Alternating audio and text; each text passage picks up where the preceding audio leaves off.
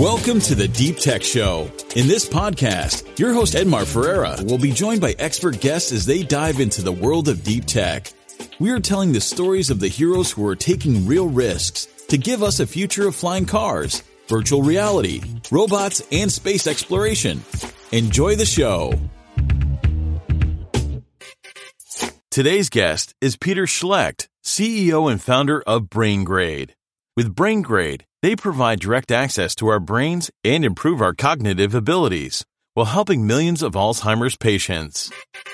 Hello, welcome to the Deep Tech Show. Today I'm here with Peter from BrainGrade. It's going to be a pleasure to talk to you, man. We are really excited to have you here. So take us to the future. Tell us how the future will look like when you guys are widely successful. Thank you very much for the invitation. It's an honor and pleasure to be here with you and talking about the far future. And far is like in 20 years, 25 years, I expect that 85% of all people on the planet could have a smart brain.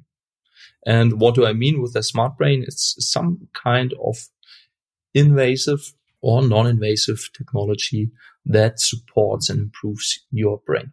So that's what I see kind of within 20 to 25 years. And what I believe could happen in the next 10 years. What we are aiming for is that we help first the people who need it the most. And these are, in this case, Alzheimer patients and dementia patients. And we take away the fear of Alzheimer's, and it isn't a reason for humanity anymore why you lose a lot of healthy and happy lifespan at the end of your life. Yeah, it's such an amazing future. I want to have one. I want to have a smart brain someday. I always say, it's a joke always when I forget something. It's like, oh, I built it for myself. But obviously I build it for myself because I want to improve my brain. Yeah, this is like a huge, like I'm a big sci-fi fan as well. So this is like a big promise in every book that I read. And I said, why we don't have it yet? It's 2022. I want one. Like I grew up like seeing it and listening to it. So my first question to you would be why you decided to get into this. I see, like I come from a technical background and I see a lot of people very excited about neurotech and talking about it, but not enough people actually doing it. Like, why did you decide it? Like, what's the story there? Some people would argue we already have it with our smartphones, but the access to it is pretty shitty. Yeah. So we just have to improve that. And how I came to the topic is I've been an entrepreneur before, built a company, sold it. So I have the same drive as most entrepreneurs out there to be one, besides in the beginning, obviously to impress my father. It turned out and I saw, okay, this is not the only thing why you should be an entrepreneur. It's obviously to improve the world and have a positive impact. And then you need to answer how you want to do that. So I thought, okay, for me, I wanted to have the biggest and most positive impact that is possible. And my answer that I found was, if we improve the human brain, our most important tool, then this improves the chance of a great future for all of us. It would increase kind of the chances of all the other guests on your podcast are being successful. Each of everyone being more successful in life and having a more pleasureful and great lives. It's like, how would the world look like with 100 millions of Einsteins, with kind of instantly are capable of reading books and instantly sending information about all this, what we are going to talk about in the podcast. When was your first contact with it? Like, it was like after you sold your previous company, or you already thought about it while you are in your previous company? Like, when was like the first time you thought like, I should do this. This is interesting. This area of neurotechnology, it's a thing that I would like to be more involved into. It was after my last company. And then went to a lot of conferences, said a lot of talks, but then very much realized like just being there on stage and talking about something without any real goal, it's partially satisfying. It's cool for some time. And then I was very particularly looking for this answer for myself, what I want to do with the rest of my life. And so when I'm sometimes dying, hopefully never, but most likely at a specific point when the people are putting me in grave and I'm listening to the speech of hopefully one of my kids, and the kid, he is saying, oh, and he put a lot of effort in ... And I would say, yeah, that was worth it. So this what I was looking for in multiple topics. And that was the one that really stuck of how to improve the human brain. And how do you start like learning about it? Like, do you have like a background in bio or in medicine, or like how do you start like getting into it, like the details of it and seeing that it was possible to start a company or not? How did you start going deep? I have actually the best possible background for it, economics. Yeah. So, no, that was it. Should have chosen something different. Yeah. So, no, I started to read a lot. I mean, from articles, then talking to the people who wrote the articles, to the people who've been in the articles, then reading a lot of papers, reading a lot of literatures, speaking with the people in the literatures, speaking with patients, speaking with all the stake and shareholders in the whole system. And then it's a little bit like cornerstoning. So you have an idea how the house should look like and what is out there. And then you're looking in the corners and then talk to the people who are specific experts in the fields. And I also though it's a little bit forced coincidence, if you want like that. So how it turned out for me is that I been on a conference, I think in Chicago, was sitting in a corner, and a guy came along, had 2 beer, we're looking around, and I pretended like, oh, is it for me? And then it turned out it has been the CEO of BlackRock Neurotech. So I learned he also has been German. We talked with each other. We thought about, okay, how could such a company look like? Then I've learned that some of the founders of Neuralink, the Elon Musk company, were leaving its company, got introduced to them. So I thought with them together, how could such a company look like? Or Paratromics. So the early winners and forefighters of the area. And then in the end, one thing came to another. Then you have an idea how the technology look like, and you have an idea what it can do. And then at one point, everything clicked together. So there has been a technology that hasn't been further developed for 20 years, deep brain stimulation, or didn't make any big leaps in the last 20 years. Then there is amazing research been done in the field of Alzheimer's and deep brain stimulation, and nearly hasn't reached its full potential. And then also at the time, Alzheimer hit my family. So I saw that there is firsthand that there is no real good solution. And so one thing came to another. It's forced coincidence. Connecting. Like what you guys are working on right now, like it's a device that could be implanted, or it's external to the brain to do the stimulation? How you guys see it now? So what we are working on is the first specialized deep brain stimulator for Alzheimer's. And how can you imagine that? It's a device that has one part, a stimulator, sitting in the chest, and then it has wires going to the head. It has a connector, and then it has 4 probes with electrodes on the tip going into the brain. Means this, we are doing 4 burr holes, as they are called, so holes in the brain, in the skull, and then stick their electrodes into the depth of the human brain. So this neurostimulator, what's fully implantable, so you will not see it when it's implanted, can then record and stimulate the neurons. I can record as well. So you can stimulate deeply and record as well. Yes, it's very important kind of for the future of the field, because how it's been done is that you've been always only stimulating.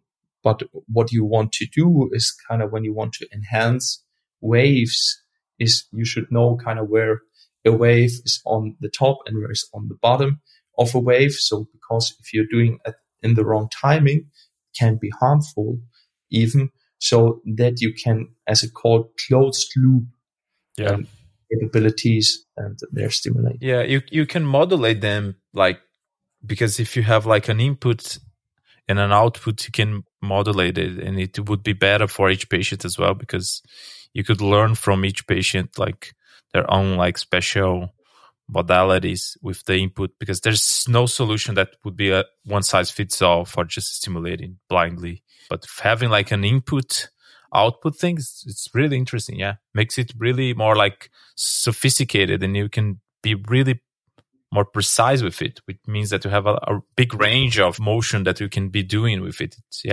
It makes sense. But make it harder as well, right? Because you need to have like it's the same electrodes that are doing the reading and the stimulations at the same time, or there are different wires doing different things? No, these are the same electrodes. And this is kind of what you described as multiple levels, kind of in its complexity and how successful you can help and stimulate kind of the human brain. And what we are actually doing are 2 things. So on the one side, we are improving the biomarkers in the human brain, especially for Alzheimer patients. We'll talk more about that. And the second thing is kind of really then the improvement of memory. And you can improve memory also with just stimulating. And yeah, it's true that the brain waves of each human is different. So there is not the one brain wave kind of like theta frequency that is particular similar. So that one theta frequency from patient A to patient B to patient C is different. So if you do, as it calls, some theta burst stimulation, you still can improve the memory capabilities of the patient. But if you do it in a closed loop fashion, then you obviously can improve it way further and way better. Yeah, makes sense.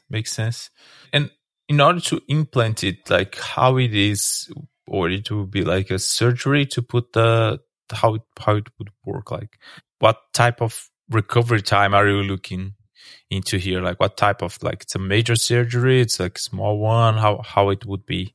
As I'm not from the field, for me it was always a very major surgery. So I thought, I want to do like a non-invasive company, because you don't want to have the surgery. It's even now, it feels for me very common to stick things into brains that change. I still know the feeling that it's not normal. But I think it's a big misconception about the field, because for me it was like a super invasive thing. But when we talked with our neurosurgeons and when you see the field, it's a common procedure. And because you drill a hole, you stick in the thing. And end of the story. And it's also a misconception about the brain itself. The brain itself is very jelly. And very much forgiving for it. And sure, there's a lot of things that are coming along with it, but we should never forget this deep brain stimulation has already been used for over 300,000 patients with Parkinson's disease. So surgeons are used to this operation. This is not something very special. And like for reading the data, like can you read it from the device externally, or the closed loop it's inside the device to stimulation? So there's like an out port. It's like, how does like one can like read back the data?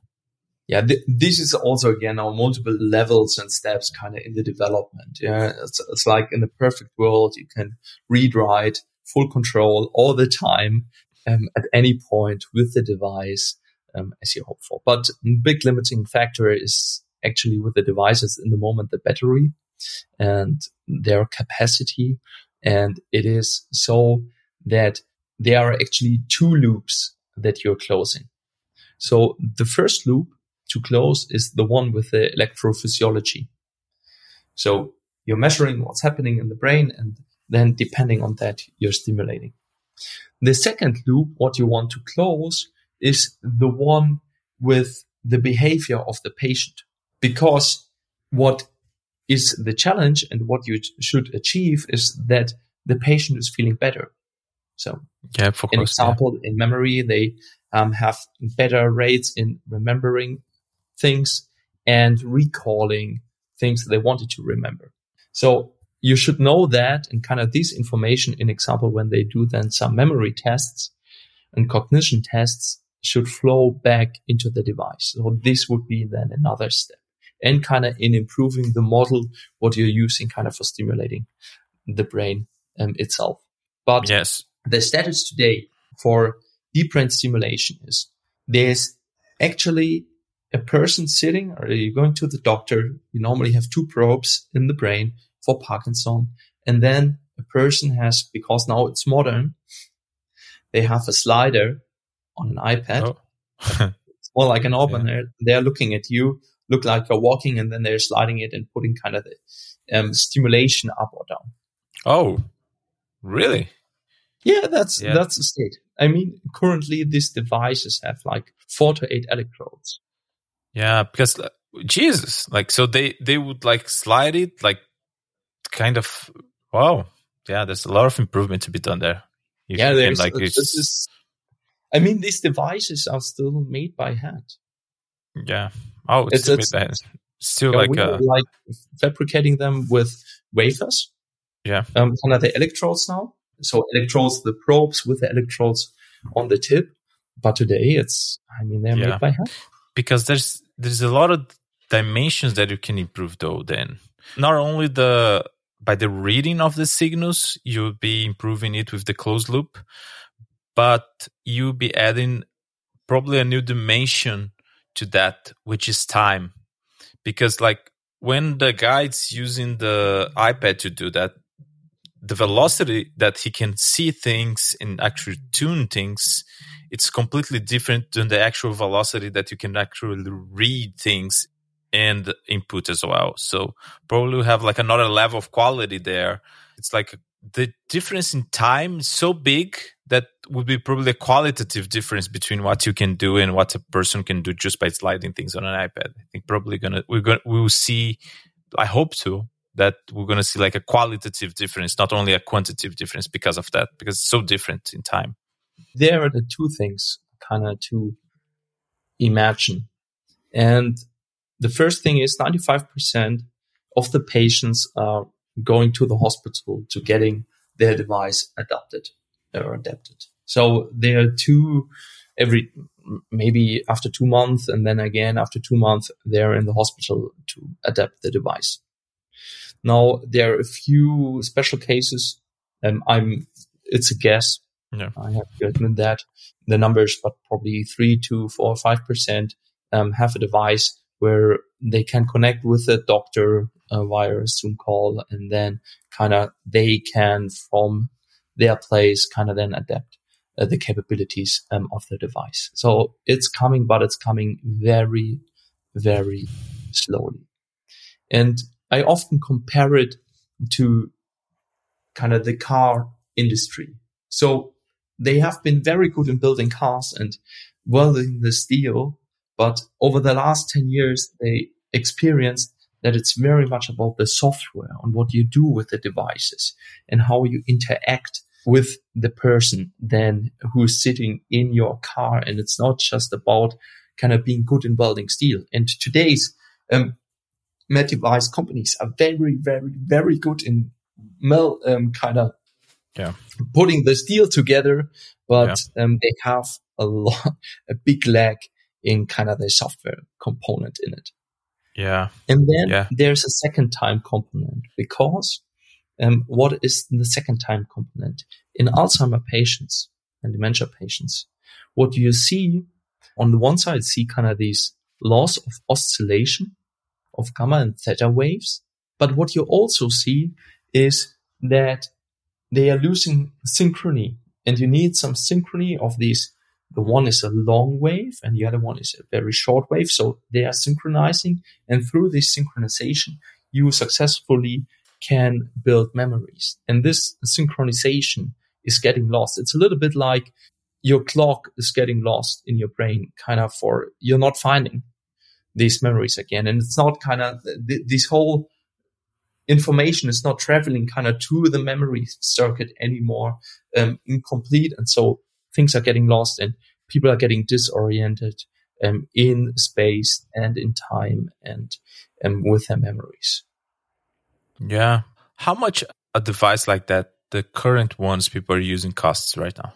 Currently, the average reimbursement rate is 26,000 something for such a deep brain stimulator in the US. And there are other devices with similar kind of capabilities, like for epilepsy. I don't know which device it is, but it's around 45,000 in average. And how long does one of those stay active? Like how long? There is no reason kind of to pull it out if you want like that. You can. Yeah. You have rechargeable ones. Interestingly, people prefer non-rechargeable ones because rechargeable ones, our case, this would run, depends on the setup, 5-7 days, but then you have to recharge all the time and you always get remembered that you're ill. And if you ask then the patients, normally you have to exchange the battery after 4 or 5 years, some after, often it's then 2 to 3 years, but at least the current device. There are some that are not rechargeable though? How would it be possible? Exactly. They're not rechargeable. It's just you then cut it open, pull them out, put a new battery or a new stimulator. You just use the new battery for once it's go off, you put another one there and just exactly. Just for a while. Yeah. Interesting. Yeah. And as a deep tech founder, looking at this a hard product like this that you guys have built, how do you demonstrate traction to investors, and how you guys think about raising money? Did you raise a round or not yet? So we raised a round. I also put a lot of my own money in the company. So we are currently raising another round. Everyone who is interested, welcome. ps@braingrade.io. Please reach out. You guys are raising a new round. When? Now? Right now? You are right now, in the moment. So raising a round. So kind of the upcoming months, we are raising a new round. And traction is data, I would say. So I'm always very impressed, and I'm steal this from Vanessa Toulosa, who said to me, I'm always very impressed when I see data. And what this means is for us, so we've tested the concept in human and could have shown the improvement in memory, and through that we could show traction. So we're allowed to do it. So, and traction on the other side is kind of for sure building the device itself and showing parts of the device and showing data about the device, about our core innovations we have with it. So in our case, specifically the electrodes, and we are using, and they're showing the data that they are superior. You're thinking about testing it in Germany or the United States? Where do you think about testing it? Both. Both. The regulations are different from Germany to the United States, like the German FDA equivalent. How it works there? It's harder, it's easier, it's the same trouble. FDA is pretty hard to get things approved there. So how you guys look at it? So same, but different. But that what I'm hearing from my befriended deep tech, medtech founders who have gone through the whole process is that the FDA is way more capable in the moment as the kind of MDR regulations, so the regulatory in the EU. So it's preferred to do the regulatory process in the EU. But then on the other hand, like we are now doing our next study in the European Union because we have there a good trial center. We are close to that. It's one of the most recognized stereotactic centers, I think even in the world. They have great recruiting rates, and we have a chance to get even parts of the study reimbursed, kind of through the German health tech systems. So we try to get the best out of both worlds. Both worlds. Yeah, I have seen a lot of activity from like deep tech startups in Europe, particularly. Like it seems to be something about Europe. There's a lot of deep tech companies being started or being like growing in Europe. Do you have any theory or any idea about that? Like why Europe seems to have this like vocation for deep tech? I would say not Germany, because I mean, there I'm more knowledgeable about. We are proud to be engineers and we have very good education and we have good resources in research centers here. So in example, one of my co-founders, Christian, had been head of neurotechnology for the largest research center in Germany, in Jülich. And there has been some patents available and he wanted to do something else and do something more closer to patients and bring all the technology he developed over the years kind of into patients. And so this is, I think, the one reason why we have good starts for deep tech companies. And now it's coming there. But the money for deep tech, so far, the big money is still coming from the US. And especially when you want to build it up as a company, and also kind of from the grant structures, there's way more money in the US. And then I think a lot of deep tech companies then kind of while they had laid the basis here in Europe, they're going over to the US. And the US is, doing this pretty good. Yeah, I think so. But do you think that there is like a world where like we will see like deep tech startups operating, let's say from Germany or from France for like the talent pool and then just like raising into the US and then having like an operation in Europe? Or do you think that people would migrate to the United States as well, like to operate there with the... I can only talk about us in this case. So probably it's a trend. And it's a trend that came with COVID, that this typical structure of everyone sitting in one room isn't there anymore. And we are recruiting worldwide. And it has the beauty that a lot of people can join the company and work with us. And these are the world best people because, they don't have the pain of moving their family over a continent to make the decision to work with us. And we then have some clusters because, when you want to build an electrode, you need a clean room and the engineers need to be there to build the electrode and to test the electrode and to test the electronics. But besides that, we don't care where the people are sitting first and foremost. Yeah, makes sense, I think. And for a hard problem like what you guys are tackling, like you need like the best of the best people that you can find. Like you need to have like, and then it would be hard to have them all clustered in like a single place or a single city. It's be really difficult to. It can come over time. So when we go further, that I think I still see that we will have some clusters, but besides that, I don't care where the people sit. I think it's a misunderstanding of the entrepreneurs when they just think, okay, because the people are with me in a room, I have control about do they work or don't they work? And then you have to ask yourself if you really have to control the person if they do a work, then first, how well are you managing? Yeah. Because obviously you're not giving some goals that are realistically to be achieved. And second, what kind of person have you hired that needs to be controlled and don't have this inner drive of kind of changing the world. And you more like have to stop the person to really do now some holidays because it would harm himself and the company if he would. Yeah, either you don't trust them, and if you don't trust them, you need to ask yourself, why don't you trust them? Because you should be trusting them. If you don't trust them, it's a problem in itself, like not trusting them, because either you hired people that should not be there in the first place, so you hired the wrong team, you don't have the right people, so you need to change the team, or you are the problem for some reason in your own head. So this is the two things that could be the problem.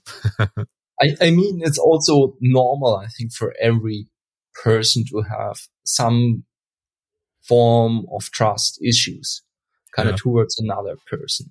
And that's normal. You just have to recognize it. It's also even like when you trust other persons, then being good in showing that and making them feel trusted is again another level, what you need to achieve. And I think it's also something you always have to work on as a CEO, especially and as a founder, that your team feel trusted. Yeah. And tell us a little bit like what people get wrong about what you guys are doing. What's the most common like misconception or thing that people get wrong most frequently when you explain what you guys do? I mean, one is the one with the implantation. Yeah, which is like it's the fear of it being more invasive than it really is, or being more of a big deal than it really is. Yeah, exactly. So that's number one. Number two is we don't know enough about Alzheimer's. So we cannot do anything about it. It's our lead scientist, Rob Hampson, Professor Hampson from Wake Forest. He often compares it like when you break your leg, you don't know kind of on the molecule level exactly what's happening there, but you know how to fix it and how to do something good so that your leg is doing better. And we are in the same stage with Alzheimer's. So we are not the company to cure Alzheimer's or to tell you why it arises from some people and why it not arise from other people.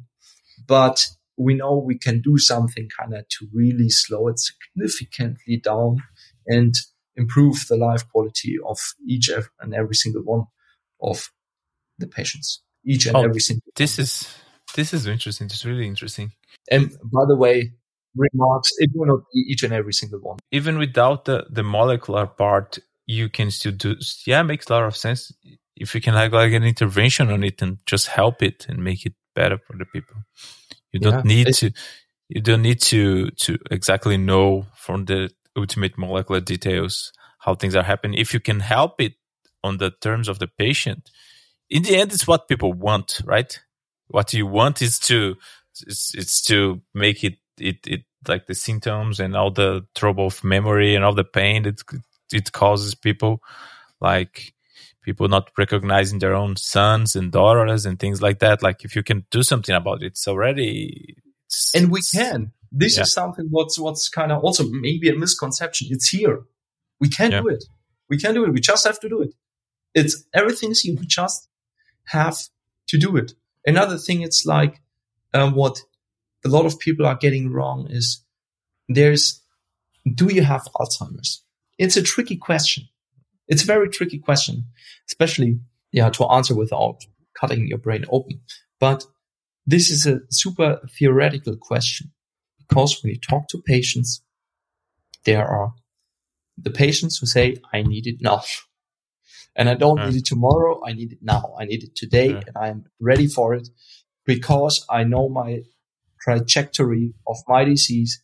I've now recognized it over the last 1.5 years, 2 years, how my life is getting worse, how I continue forgetting, how I cannot follow at work, how I cannot play PlayStation anymore, how I'm really losing my whole life and I need it now. So that's really something. And what you say is exactly correct. I mean, when we see now what happened with aducanumab, they successfully increased one of the,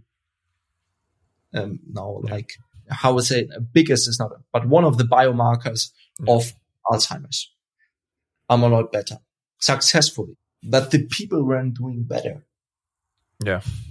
And so, and this is like, let's reevaluate that, because the end all goal is to actually make people be better, right? So this is exactly like us, but that's what we want we to need do. to.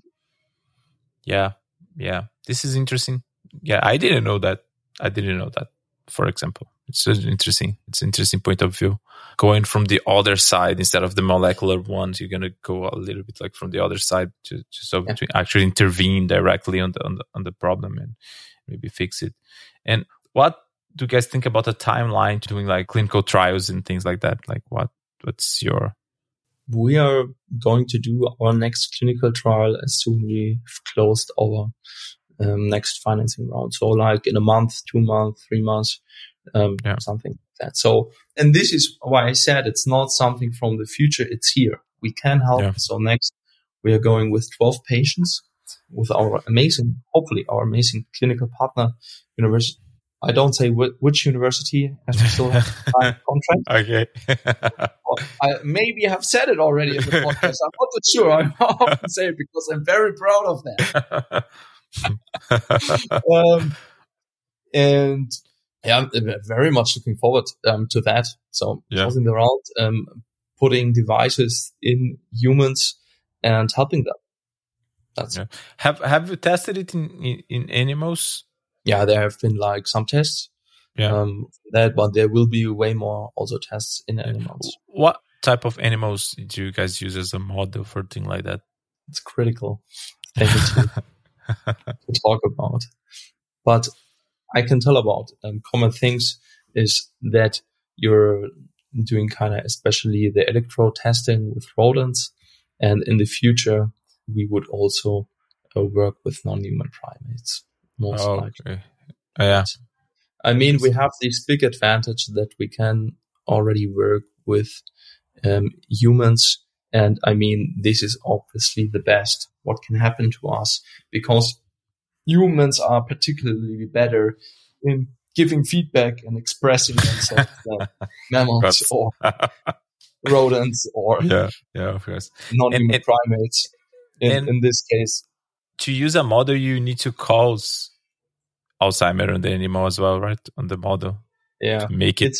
It's hard. There are models, and there are only very rare non-human primates who are pretty old and have some form of dementia, but there's not this one real model. And this is the big end. What we've seen a lot, I think it wouldn't be particularly the same with bioelectronics, but especially what we've seen a lot for drugs is that we had great results in animals, but what hasn't worked is the transition from animals into humans. This is the step where most of the time kind of the treatments failed. Yeah, I see.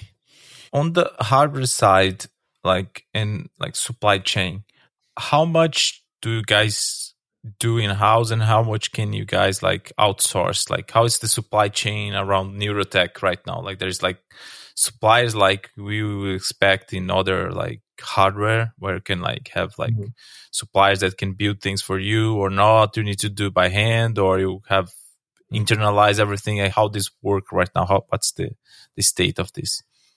I'm giving a general answer to that. We are very proud that we are developing our world-leading electrodes in-house. Oh, you're doing it in-house. Yeah. So that, but there are a lot of things what you can outsource. And I don't say we outsource everything, but there, and this is also something about building deep tech startups. It's amazing, kind of how much you can use the help of others and people who've been there, who've done that. And it also makes a lot of sense because you only want to innovate at the things that really make a change for the patient and kind of for your treatment and not reinventing everything. Yeah, sure. You have a lot of moving parts on that, so you need to focus on what you can add the most value in that particular supply chain, where you can like really. I mean, it's all about managing complexity. I mean, if you have like you formerly a SaaS company, or if it's a deep tech company, I think every company, especially when it's growing, it's about how you manage complexity and how good you are as a founder in doing that. Yeah, true.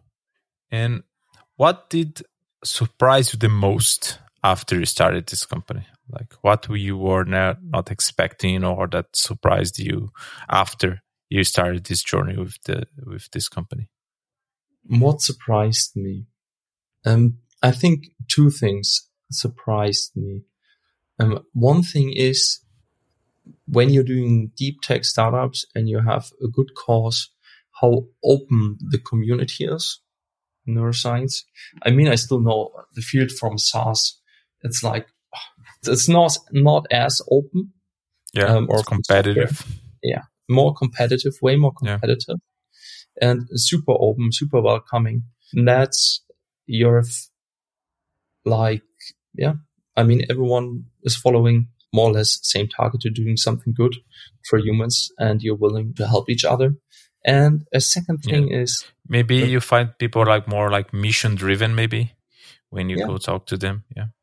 But especially for us, it was pretty easy to really get the top of the tops of the field kind of on board. Don't know why.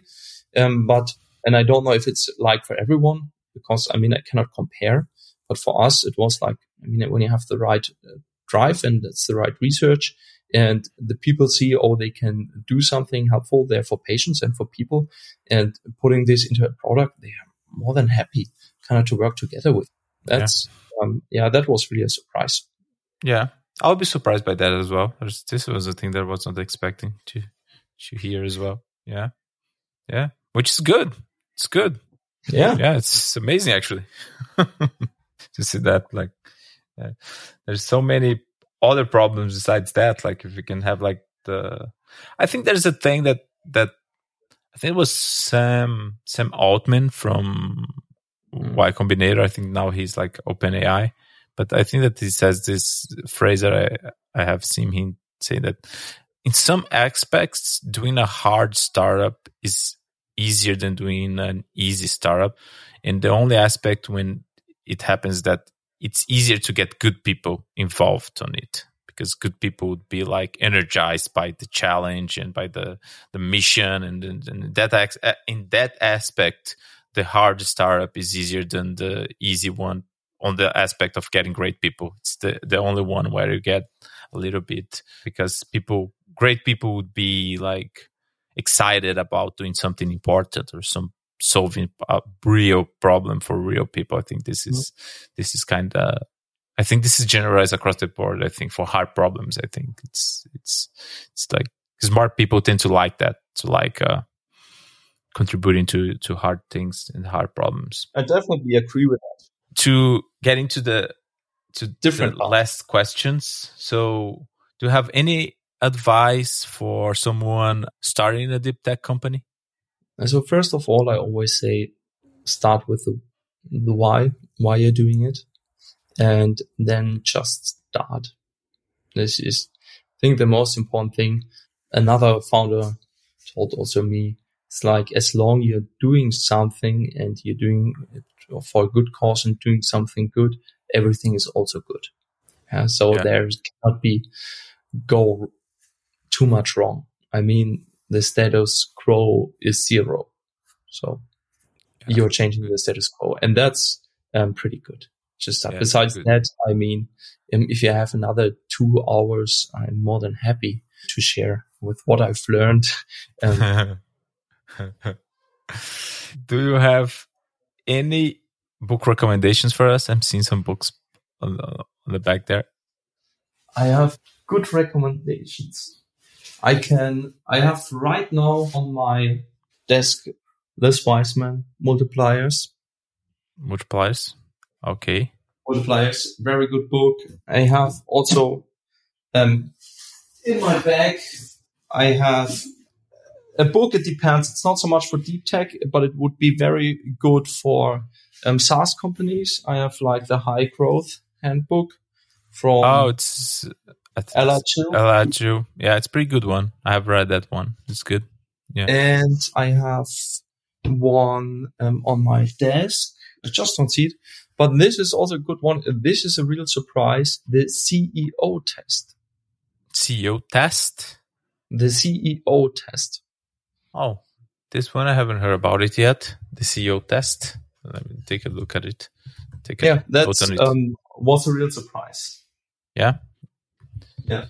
I haven't heard about it. I'm big on books as well. I like at least having some reading done. It helps. If you want, you can choose a blog and I tell you which one I would recommend from. There's anyone about specific neurotech that you found it good? Yes. And there is the one what I very much, I think it's standard. It's from one of our advisors, Claude Clément, Brain-Computer Interface Technologies. This is, I think, definitely a must read in the field, yes. And to get it to my last question, if you are able to send one message to everybody on Earth, what would it be? Other people are thinking. Other people are thinking.